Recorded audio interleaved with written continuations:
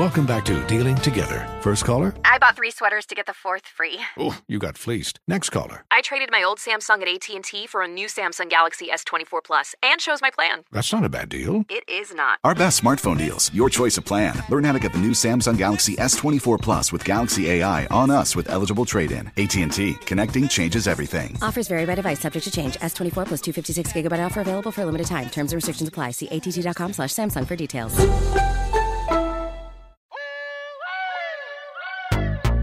Small doses. Self-help from the hip. Small doses. We're talking that shit. Small doses. And keeping it real. Small doses. With me and Nana Seals. It's so funky. So as you all know, I just dropped my debut HBO comedy special, I Be Knowin'. It is out. You can see it on HBO Go, HBO Now, HBO, all the streaming. If you cannot afford HBO, then figure out a way to see it. That would mean getting a free trial. How do you get a free trial? You put in your email, they send you a free trial for 7 days. Or go to someone's house. Or do what I used to do. Go on Twitter and be like, who has HBO? And you find somebody that has HBO and you go watch it, or you find a way to connect with them. There's ways. I'm not telling you to steal HBO because they have free trials, so you can get a free trial. Okay? I want people to be able to see this. I had somebody come in my comments and tell me that they really felt like I should have done more work to make it possible for people to see this special because most black people don't have HBO. First of all, don't ever make egregious statements like that about most black people don't have HBO. You don't know all the black people, so you can't make that assumption. But what I will say is I give a free podcast every week. I give free content every day on Instagram. And yes, my special is behind a paywall. But you know what? So is every other special. It's either on Netflix, or it's on Amazon, or it's on HBO. So don't try and guilt me into having my special somewhere where you have to pay to see it, because that is the reality of doing comedy specials. And one day, I would love for people to be able to see my special for free. But if you want that to happen, send me the sponsorship money. Now, on that note, we have Roy Wood Jr., who just released his special, Nobody Loves You, on Comedy Central. You can check that out as well. Now, Amanda, Comedy Central is free. You still got to pay for cable, boo. You still gotta pay for cable, boo. He just released a special on Comedy Central. You can check that out. He's here with me in New York City, and we're gonna talk, and we got a lot to talk about. People I like. Yeah. As you all know, when it comes down to people I like, I only have people on the show that I like. That's the rules. And today, we have one of my favorites. Not just as a... I became a preacher real you quick. Sound like a pimp preacher hybrid. Favorites, not just as a person, but as a professional. As a comedian, and that's why he's here for this episode. Sign up as a comedian. Ladies and gentlemen, give it up for Mr. Roy Wood Jr. Why, thank you. Thank you for having me. Congratulations on your special.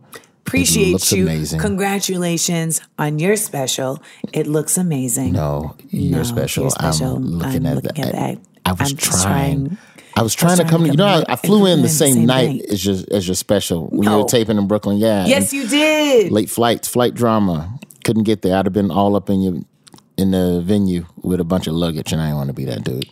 Are you? And then you're probably taping during the screening. Correct. Okay, cool. Correct. So all the options are exhausted, and but the Hort is with me. Yes. I love what you do. I always have. No. I'm stopping you because this is about me telling you about how much I love what you do. Okay, sister. I'll be quiet then. Yes. When we discuss Roy Wood Jr. as a contributor to the African American cultural canon, we must acknowledge his ability to not only humorize, but to create different concepts of thought around topics and things, nouns, if you will, that we never consider, but doing so with the adeptness It's the adeptness with which you do. It never feels labored. It never feels like you put much muscle into it. It's the effortlessness with which you like intersect and interweave and move between like hardcore just comedic wit and basic like just basic things that are in our space. So like a perfect example is like Hillary Clinton and a book. I don't see, like I'm looking at that and nothing funny comes to mind. And Roy is going to take that and turn it into a 5-minute bit, which is probably a 10-minute bit that he was like, nah, that last 5 ain't as strong as I want it to be. So we just going to do the 5 until I get the other 5 to be on a whole other level. President's the only job you can apply for, not get the job, and you get to write a book explaining why you have no job. And then get rich behind not getting the job. That's it. It's not like second place. You may want the power, but second place ain't that bad. Now, considering where we are as a country, it kind of sucks this go round. But generally, if you lose an election, you still getting paid. You popping. I'm trying, man. All I'm trying to do is show white America a different way to look at blackness, while at the same time confirming what a lot of black people have already felt or thought and haven't had the power or the agency to be able to say. That's it. Like when I got into a long argument with somebody after my first special when we were talking about how... An argument? Yeah, legit argument after a show. Oh, shit. And I don't argue. Like, you know my demeanor. Yeah, you're very chill, like, hey, man, you know. You right. Yeah, you absolutely right. Just whatever it takes for you to get away from me. I have a bit that was born out of a car ride with Roy Wood Jr. in Connecticut. We were performing at the Mohegan Sun. I was opening for Roy. And on the car ride, our Uber driver revealed that he was a Trump voter and said to us, man, Trump looks great for his age. And this has become an entire bit that I even did on Seth Meyers. But I was like fuming in the back seat. And Roy was like, no, let him go. Just let him talk. Let him talk. Let him talk. There's no saving him. Like, I argue with the ones that I think I can say. It's like, all right, here's where you didn't consider. Because people are trying to tell me that black people are patriotic. And I go, all right, that's fine. But you can't, as a race, I feel like music is the best representation of what a people are going through at that particular sliver of a decade. Yeah. At no point in any era of black music can you find original patriotic songs. We cover, like when black people sing about America, and the joke was about we sing about specific cities. And so I started listing songs. All we do is talk about cities. And then the guy brings up Living in America. And I was like, Jet's literally the only one. But at the end of the song, he lists cities. It's true. And like and this guy like, no, you don't understand. But like, how are you gonna tell me what my people feel? Like what? How are you gonna tell me that they're all patriot? Like, and that's the thing that I just can't engage. And that's one of the side effects of being a comedian is that people try to come up now. People have so much more agency now in this country to tell you why you're wrong. Just disagree and go home. Well, it's okay. People think their opinions are facts. It's like, it's a fact that it's an opinion. I'll give you that. I think that's a byproduct of social media, though, where everyone has an opinion, everybody has an opportunity. We used to live in a time where if you weren't to give your opinion in a newspaper, you had to go get a journalism degree first. Yeah. I'm sorry, have you been to college? Well, we do not care about your opinion. Have you done research on this? Have you presented it Are you an expert in your field? Yeah. No. I watched 4 episodes of Project Runway, though, so let me tell you about fashion. My name is Squirrel Fran, Fran, 86. My Abby is a picture of a coyote wearing high heels, and you gonna listen to what the hell I have to say. Yeah, I'm just very indifferent on people who are angry with me or disagree with me. When we did Last Comic Standing back in the day, it was 2010. It was like kind of the early days of live tweeting. And so we had to live tweet per network rule. Oh, wow. We had to interact with the people on Twitter. Terrible. That's a terrible rule. So you follow the hashtag and you see the most horrible things being said about you. And I spent the first 2 or 3 episodes kind of jaw-jacking back and forth with people. And by the 4th episode, I'm like, this is what the internet is. It's just people yelling. So you know what? Yell. I'm going to find the people that like me and find my fans and keep this shit moving. Well, you can find a fan in me. Well, thank you. Roy Wood Jr. You know, Roy Wood and I met Roy because I was walking by a lemonade in Burbank, California. Yes, right by the Boston Market. Yes.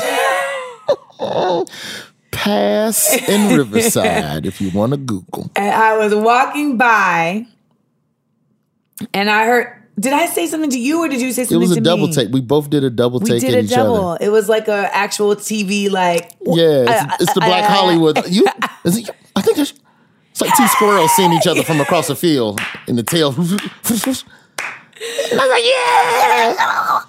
And then I came in, and we've been buddies ever since. Yeah, your energy has always been dope in everything. Appreciate you. Ditto. So, you know, it's interesting. LA is an interesting place in the sense that it's rare that you find people that are driven beyond what LA allowed. Like you can go to LA and just kick back on having done a few things. But yes. Like I feel like there's 2 types of people. All right, like there's the person who the light at the end of the tunnel, it represents your salvation, it represents the conclusion of the journey, and represents breaking through. And then there's people where the light in the tunnel is the train coming to run you over. So you sprint madly into the darkness, continuing your journey, not knowing what's coming next, but trusting that your instincts got you that far. Yeah. So you keep running. And you're one of those people where it's just like, no, hustle. That was cool. Hustle. Next. What else we got? Next. Hustle. Next. Doing that. What y'all want? Dance. Pow. What y'all want? Acting. Pow. What y'all want? Live show. Pow. What you want? Hosting. Pow. He hit me with pow. So that's why I feel that's in my brain. That's why I feel like when you go home and you look at your vision board as you check stuff off, you're like, pow, did that, pow. I like that you're picturing me at home with a vision board because you got a vision wall. You got like a whole wall and your cat is just posted up beside it. Like, what are you doing? What are we doing today?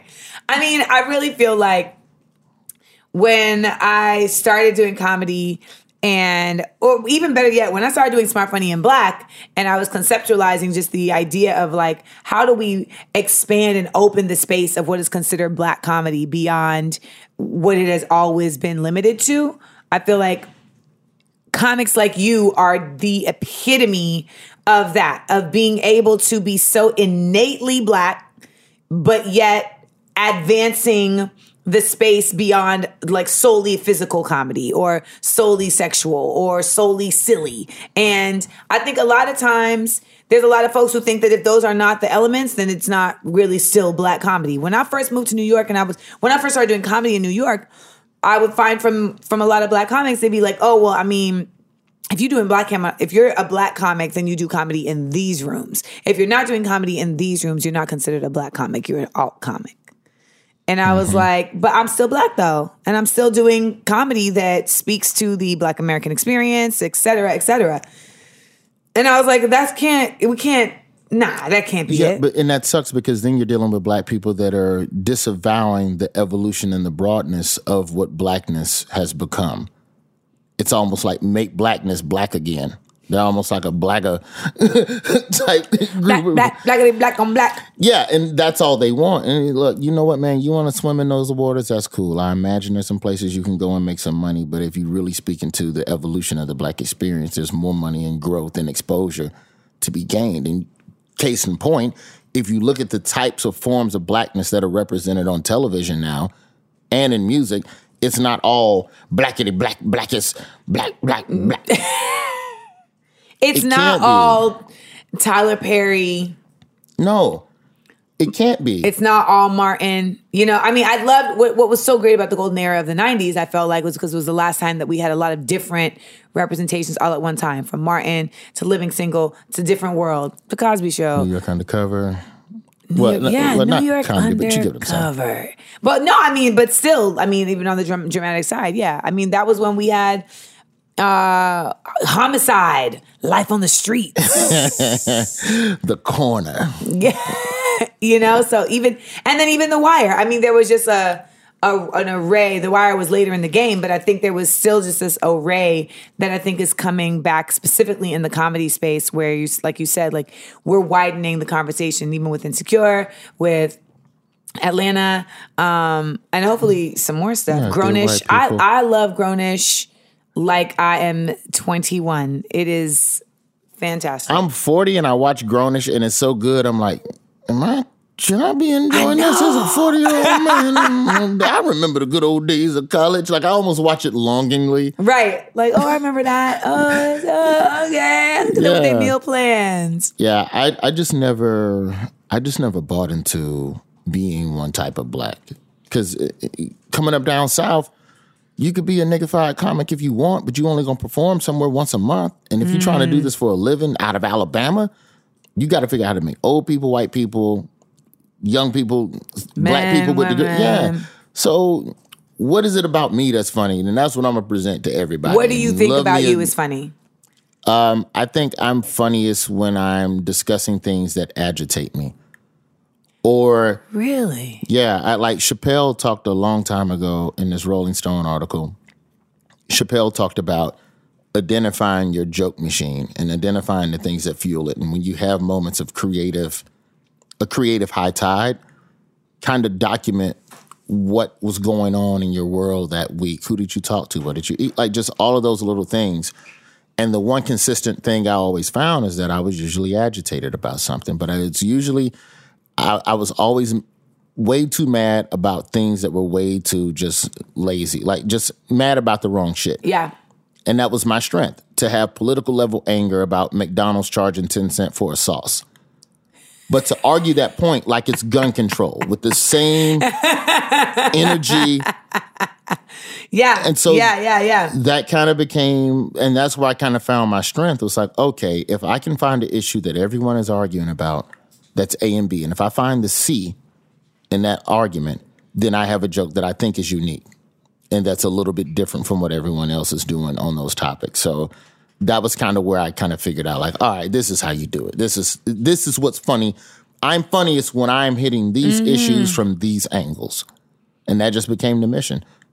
And then you have that discovery, and then you instantly hate every joke you've ever written up until that day. God, I can't watch any of nothing. Can't watch it. Torture. Because it feels like you're watching, like, struggle jokes? Yeah, it literally feels like I'm watching another comic. Like, I'm watching, like, book buyback jokes. And, man, can you believe they charge $400 for a chemistry book for $400, man? Y'all better come do the homework for me. And that's the worst part. It used to get laughs. I'm like, oh my God. I want to apologize to everybody who used to see me perform. But, I don't care, man. I done black shows and got stared at. I've done white shows and got stared at. But, I've never felt like I left the stage with a black audience and never left with their respect of my opinion or point of view, which is enough for me. You might be used to comedy being delivered a certain type of way. All right, fine. If I'm not for you, I'm not for you. Right. And that's all in the game. I don't get mad about it, though. Well, speaking of the game, Roy Wood Jr. did compete in Smart, Funny, and Black here in New York. One of the greatest Smart, Funny, and Blacks of all time. I mean, legit top 3. One of the most terribly judged Smart, Funny, and Blacks of all time. I disagree strongly. It came down to the final Black's the Nation. Every now and then, just so you know, I inbox Brandon Victor Dixon. And I let him know. You stole one. You stole one, like the Rams versus the Saints. You stole one, brother. That's one that I would do a rematch, though. Like, that was he crushed me. He crushed me in the final. It was neck and neck, though. Like, y'all don't understand. Brandon can sing. So anytime you got a brother up there singing, you're at a deficit. Yeah. In front of an audience of black women, like, you're at a deficit. With no singing. I held my own. I mean, not even just held your own. You were in the lead. in my mind, you were winning until we came into the final Blacks Nation. And the question was, you are made the dean of Smart Funny Black Academy, and you have to come up with 3 courses for Black folks that are not typically offered. What are the courses? And Brandon's courses I just remember one of them was like how to treat a lady or something like how to chivalry, but he said it with that deep voice, and that's just cheating. I just think like if you got range, you can't be using all your octaves against somebody that ain't got octaves. That's just cheating. Well, you know, Amanda, if I was the dean, the first thing I'd do is have you in my office. Hamilton. Well, interestingly enough, Roy's special comes out January 25th. Yes. What is the name of the special? No One Loves You. But We Love You. Yes. Okay. And then the next day, my special comes out on January 26th. And what's the name of that? I Be Knowin'. I Be Knowin'. And then the next day, Brandon stars as Collins in the Fox Network's live presentation of Rent. Have you been following his rehearsal videos on IG? So fascinating. Really? Oh, he's posting like little snippets of their rehearsals and their walkthroughs. I'm obsessed. If we're talking performance, I'm obsessed with the preparation process. I saw Solange at Essence Fest 2 years ago. I saw her sound check. And since that day, I've been obsessed with how talented people prepare to put on what they do. And That's a show. It's literally the most... That's a show. I need to go pitch, and I'm read by WME if any agents are listening. Put that together. No, but his IG is fascinating because Broadway is something that, like, I'll be honest, I probably, before I met my girlfriend, I probably saw like 3 plays total in my life. Like, I saw Book of Mormon twice because it was a comedy and I love South Park. My very good friend Michael Scott, who has also been on the show, originated Book of Mormon on Broadway. Gotta meet him.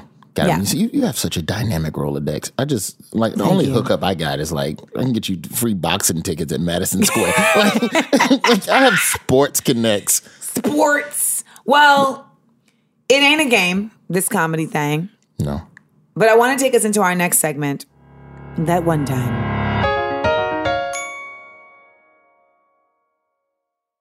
That one time?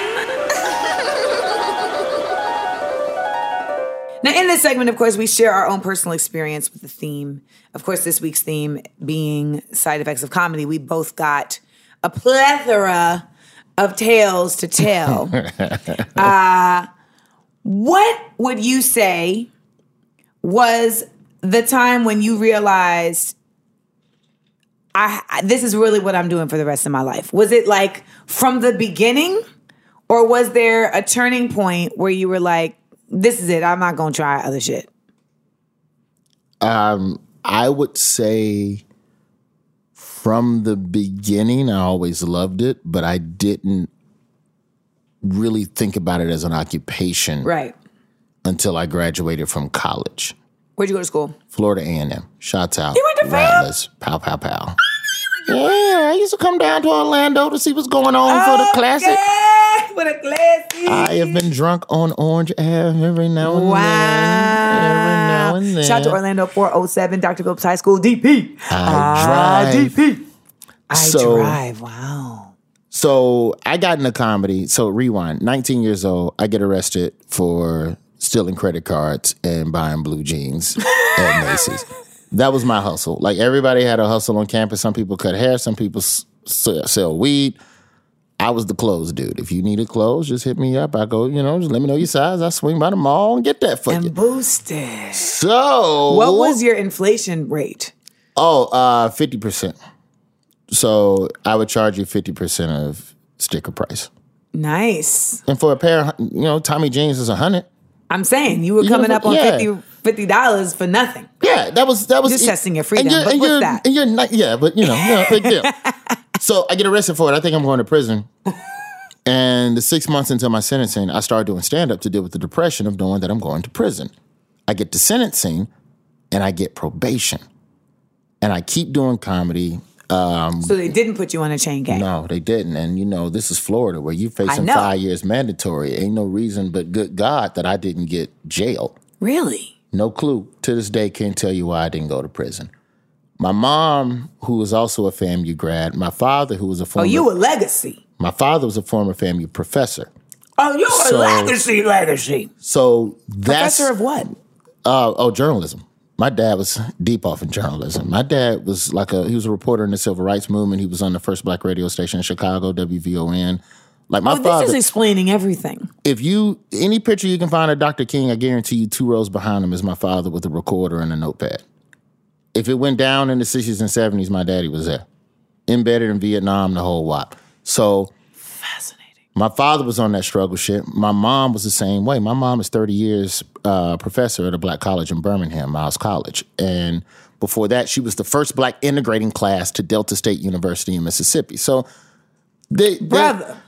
So it's some shit starters in my family that's definitely been about that life. Yeah. And so that leverage is the only thing that didn't get me expelled from Florida A&M, and God bless them for not doing it, because I got back in school, I kept doing comedy, and made the dean's list the rest of the way. And then when I graduated, I'd been doing comedy at this point 2.5 years while I was in school. Yeah. Never took an internship, and when I got out with my journalism degree, I couldn't get a fucking job because you'd never set yourself up to get a job. But I never thought about it. What do you mean? No one ever guided you to do that? Yeah, but I got gigs. I got gigs. And if I go to the Tampa Tribune to proofread the sports page every night, I can't do these gigs. And these gigs are the only thing that I know for sure keep me out of being in a dark place emotionally. And at that point, I was too scared to quit doing comedy because I was more afraid of what my life would be without it. So I got to keep doing comedy. So when I graduated, I looked at the 2 job offers I had was the Tampa Tribune and the Birmingham News, and they were both offering $12,000 to $13,000 for the year. I did the math. I was going to make $17,000 as a road comic. And once you deduct, gas, whatever. But that was the day. And I was like, all right. This is what I'm out. Let's see where this keeps going. So I went to Birmingham, lied my way onto the radio, and then I did morning radio. What was the lie? They were auditioning comedians, and then they said they weren't auditioning anymore, but I knew that the morning show hosts the Black Comedy Night at the Comedy Club. So I told the radio station I was hosting the Black Comedy Night, and I told the Comedy Club I just got hired at the radio station, and the radio station wants me to host the Black Comedy Night. I host the Black Comedy Night. You got 2 jobs? Yeah, I host the Black Comedy Night. What type of duplicitous thinking? The morning show DJ is at the Black Comedy Night, sees me host and goes, I made a mistake, you're pretty funny, see you Monday morning, bring donuts. And that's how I started at the radio station. It was 2 weeks after Ricky Smiley. I would never have thought of that. What you gonna do, catch me and then not book me no more? You already not booking me. True, so there was nothing to lose. Yeah. So that was like, all right, I'm working in radio, and radio's flexible enough to let me work the road. And that was it. Wash, rinse, repeat till I moved to LA. Tell people, what is a road comic? A road comedian is someone who travels from week to week. ROAD. Yeah, 3 to 4 nights out of the week in a strange town telling jokes for the locals.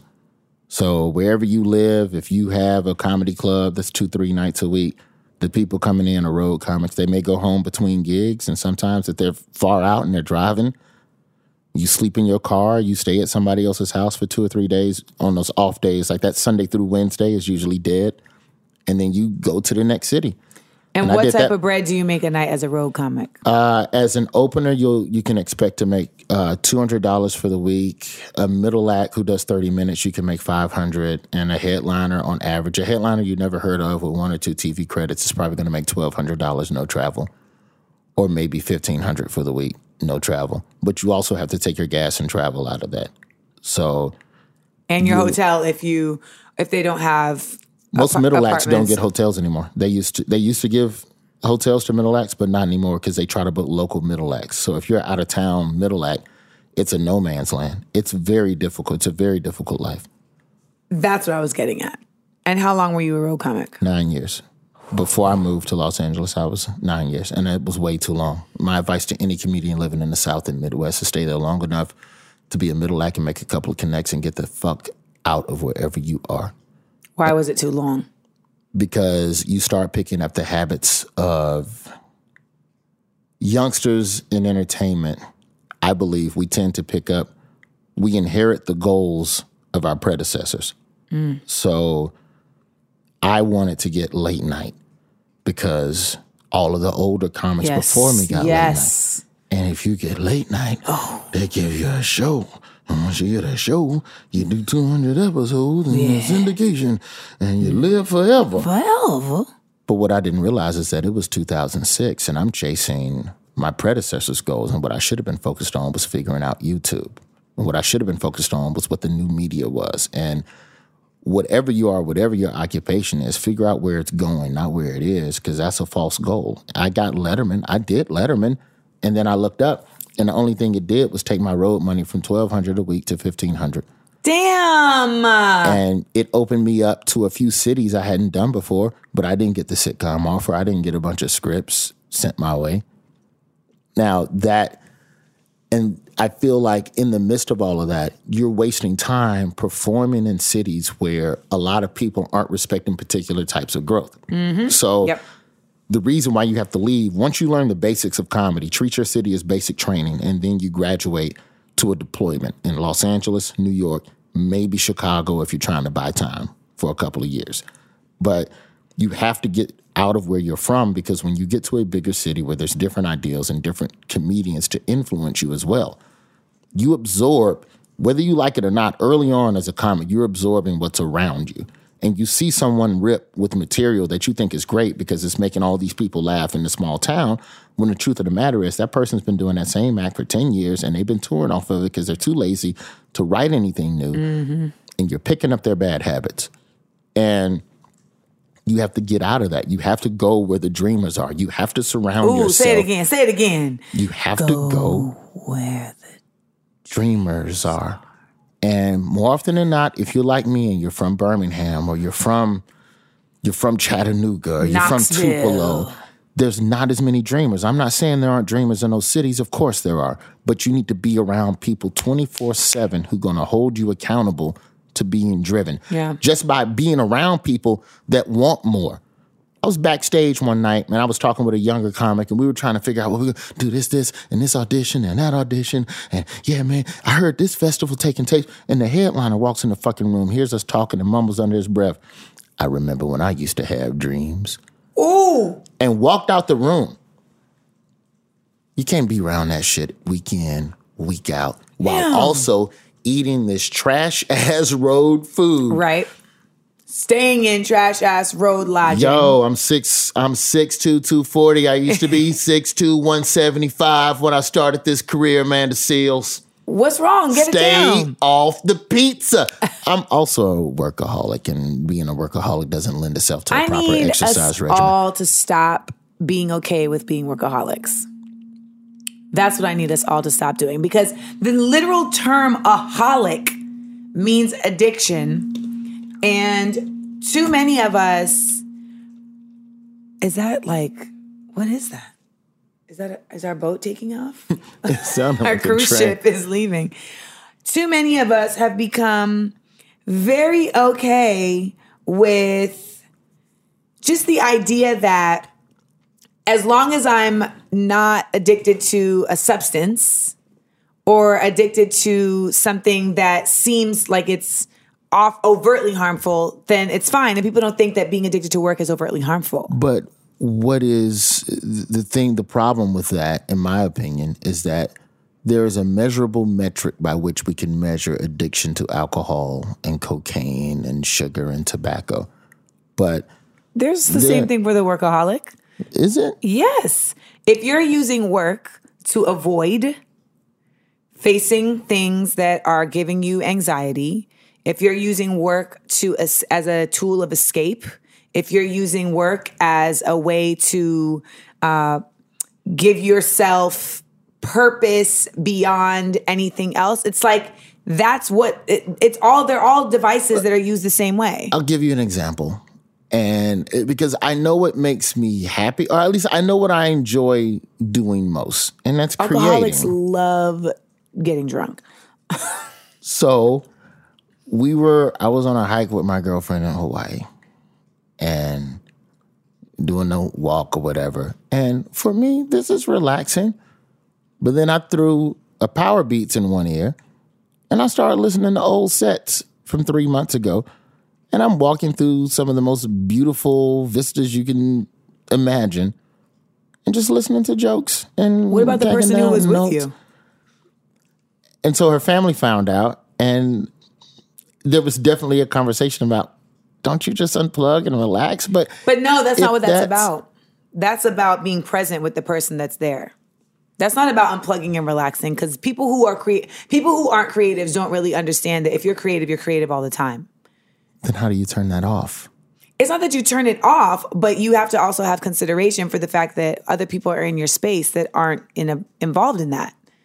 So like if we're walking somewhere and I just am done with you, and I'm like, I'm over here now listening to my sets and taking down notes, I earn you being like, damn, can you be enjoying this space with me?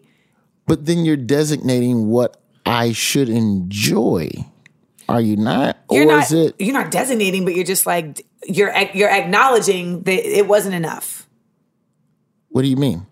It wasn't enough for you to be just walking with your girl through a beautiful space without making that space about you and your work. But why can't it be both things? Was it?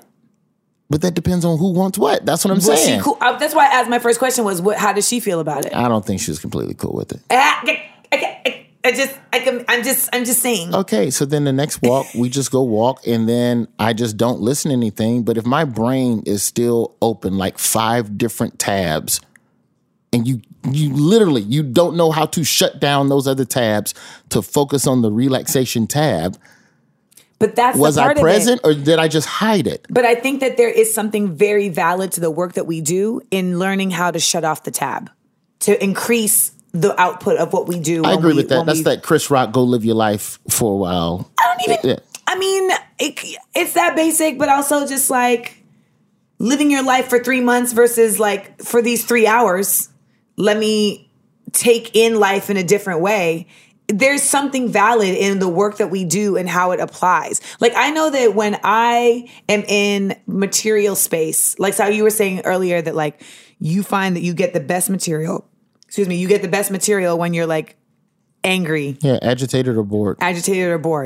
And I feel like I get the best material when I am in constant conversation with folks and I'm not thinking about what's funny. That's when that's when I get the best material. And like, I've been doing promo for my special. I've been coming up with mad bits. Because I'm just talking. Chatting. We're just chatting. And then, the brain is working on its own thing. And I'm not like, okay, pineapples. So you got the joke machine running in the background. About pineapples. Whenever the joke machine is running in the foreground, I end up writing some shit that I think is hilarious. And then I get on stage and they're like, no. And they're chewing gum laughter. So, but I just say that we have become very attuned, especially in our business, with thinking that as long as it's work, it's not inconsiderate. As long as it's work, it's fine. It takes precedence. That's absolutely how I feel. And that's wrong. It's wrong. It's not fair. But it's also a situation of, okay, I won't do that. But then if the neural synapses are not connected to it, all I did was just not do it tangibly in front of you. It's like sitting and watch. It's like going to the. It's but like that's going also to a level of civility. Okay, but is that connected though? Is that bonding in that moment? I think maybe it's a start to getting to that. It's like going to something like if you date somebody who does something you find boring, but you go with them. It's like, you ever see that one couple at the comedy club, and it's clear one of them did not want to be at this comedy show tonight. But there's something for showing up. We all have to do shit that we don't want to do. That's what being a grown-up is. I don't want to pay a single bill. I don't want to do it. But I have to do it because I get the benefit of living in this place by paying this bill. So even though it's going to annoy me for this amount of time, the benefit of it is greater. And so that's what it ends up being. And I just think that a lot of times we have to start somewhere to get to a place of truly appreciating, like, this helps my work too. That's what I'm saying.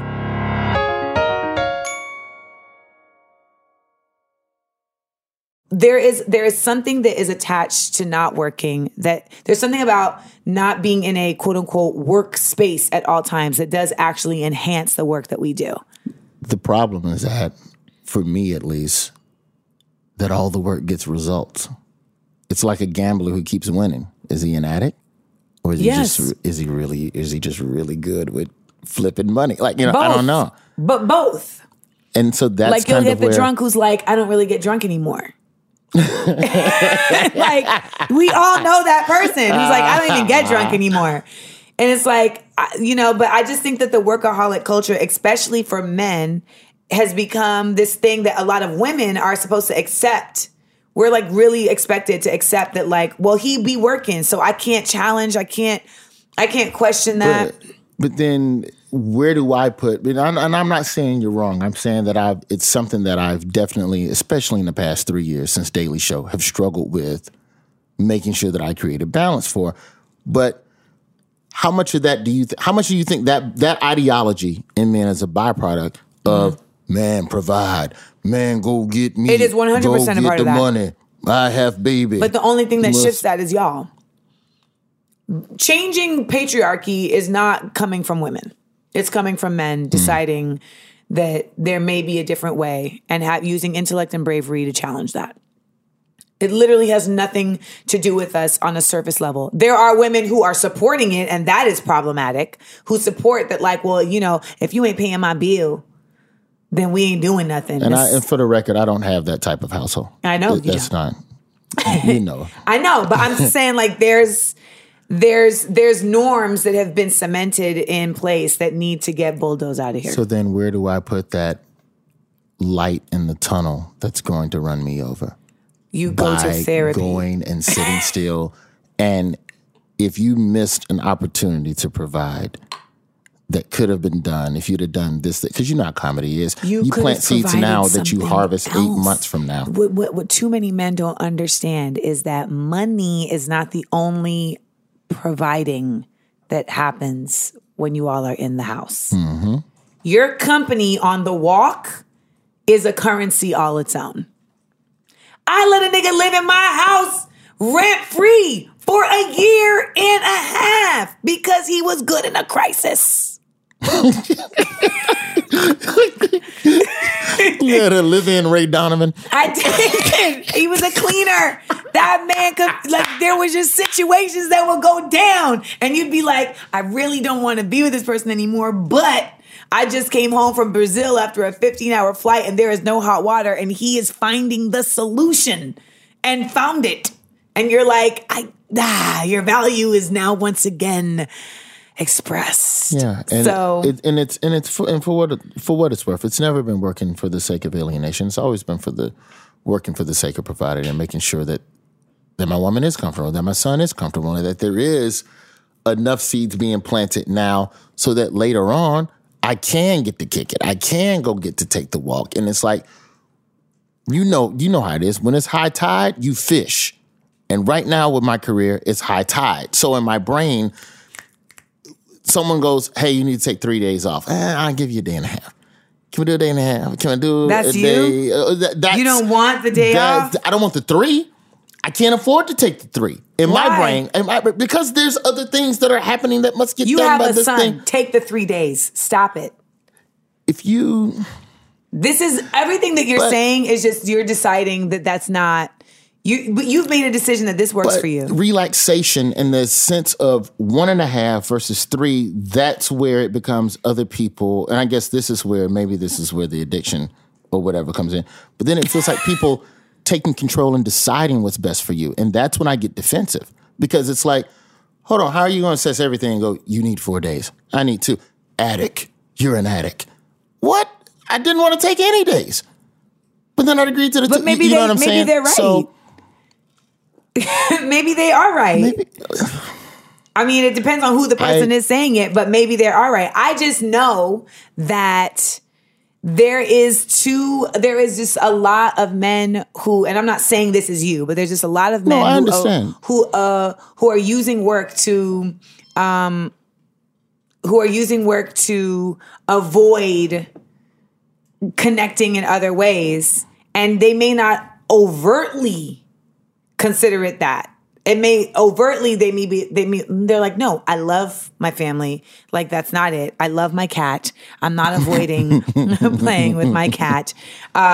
But you have to carve away the time. You know, I understand. It's just, it becomes an assessment. I was dating a comic, which is an oxymoron because I don't date comics. So this is the one time We're a special bunch. that I allowed this to happen. Every comic has that one time. There one time I allowed this to happen, and it could not happen because he has no concept outside of his own workaholic self. And he was like, I can't like make time to call you. He can't turn it off. That is a problem because you want something that you physically, mentally, emotionally cannot have for a different reason that has anything to do with that person. What he has to recognize, though, is that what he's doing is not helping himself. And so he shouldn't date people that he's not able to give. He shouldn't overpromise. No. Overextend. You shouldn't date anyone. There's no dating people. You shouldn't date anyone that you're not able to extend an equitable amount of exchange with. But what is equity? And I think that's the thing. Is it 4 days or is it 2?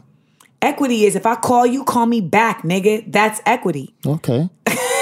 Okay. But you don't feel like you have to call me back because you're working. And so it doesn't matter how many days you're working because I should understand that if you're working, that there's no need for you to have any consideration of communication. It's not about the matter of providing. I think my question has always been the amount that is provided when it comes to mutual agreements and equity and meeting each other's emotional needs. And I think that's where things can get gray if you're not communicating, you know?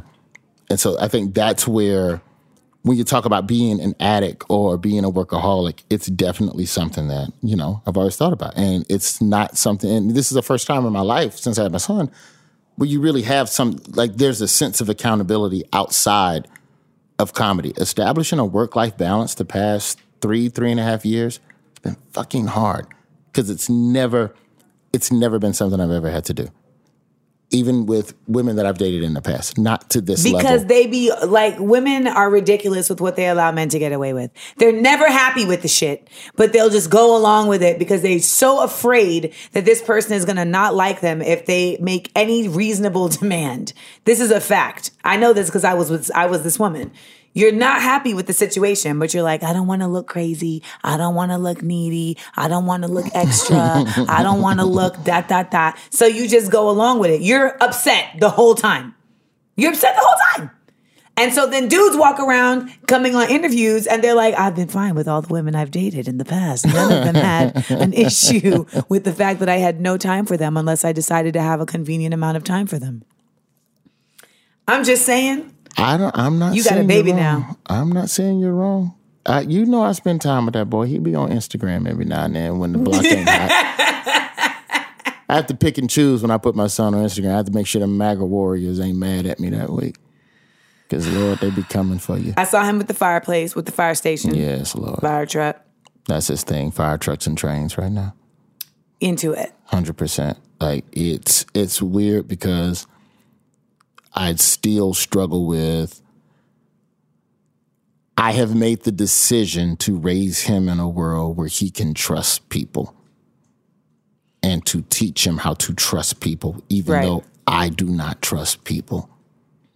And that's probably because now him trusting strangers and greeting people with a smile instead of a scowl and a suspicion, especially as a black man when people are going to be suspicious of him.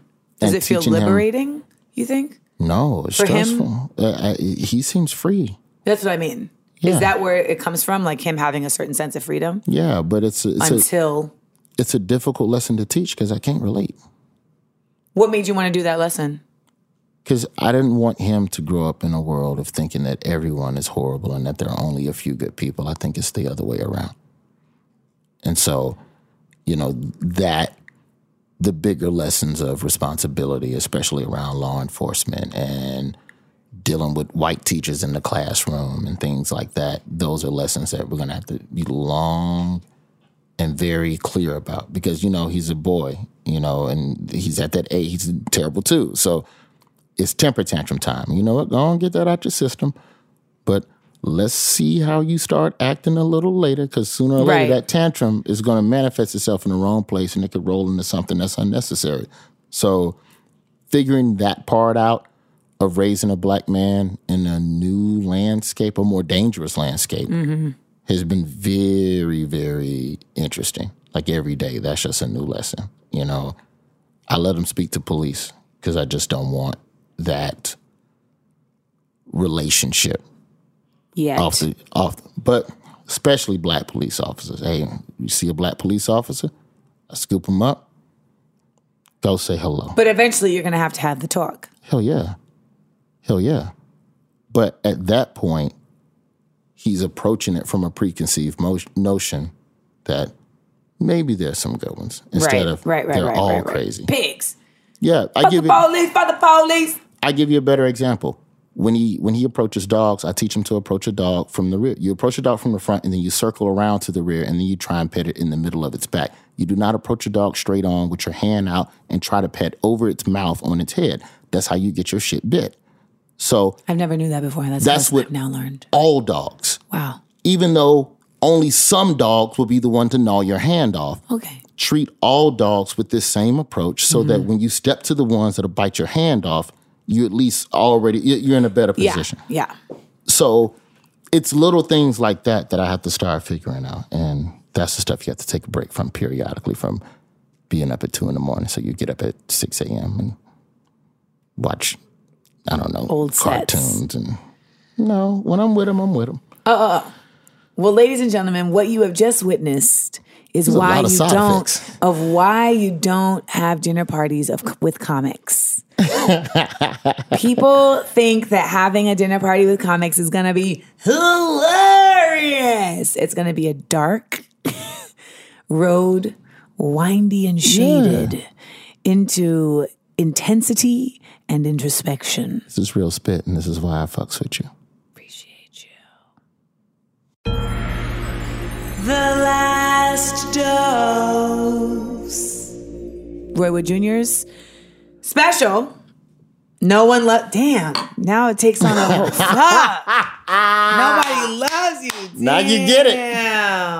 That just took on a whole new meaning.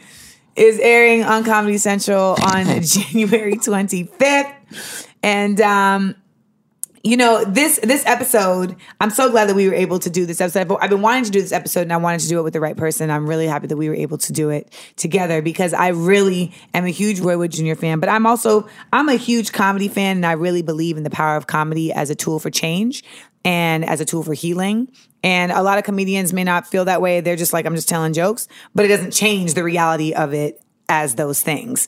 And I feel like the work that you do, and I consciously choose to do, it serves that purpose in that vein. Thank you.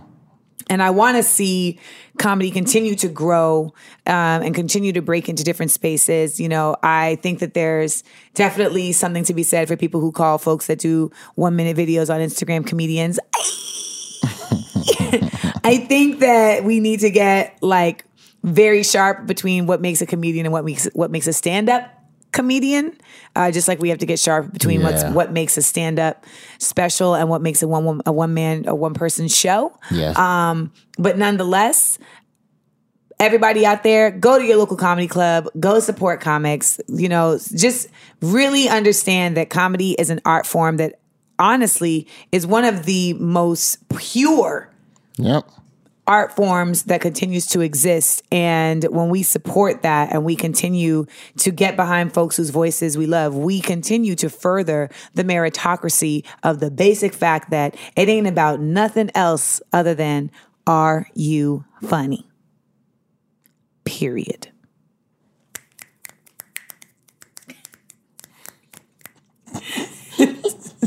Stupid. Woo! Well, that took a turn. But that's what it is with comics, yo. We'll start out all jovial, funny, and then it's like, Life Descendant. That's the name of my next video game.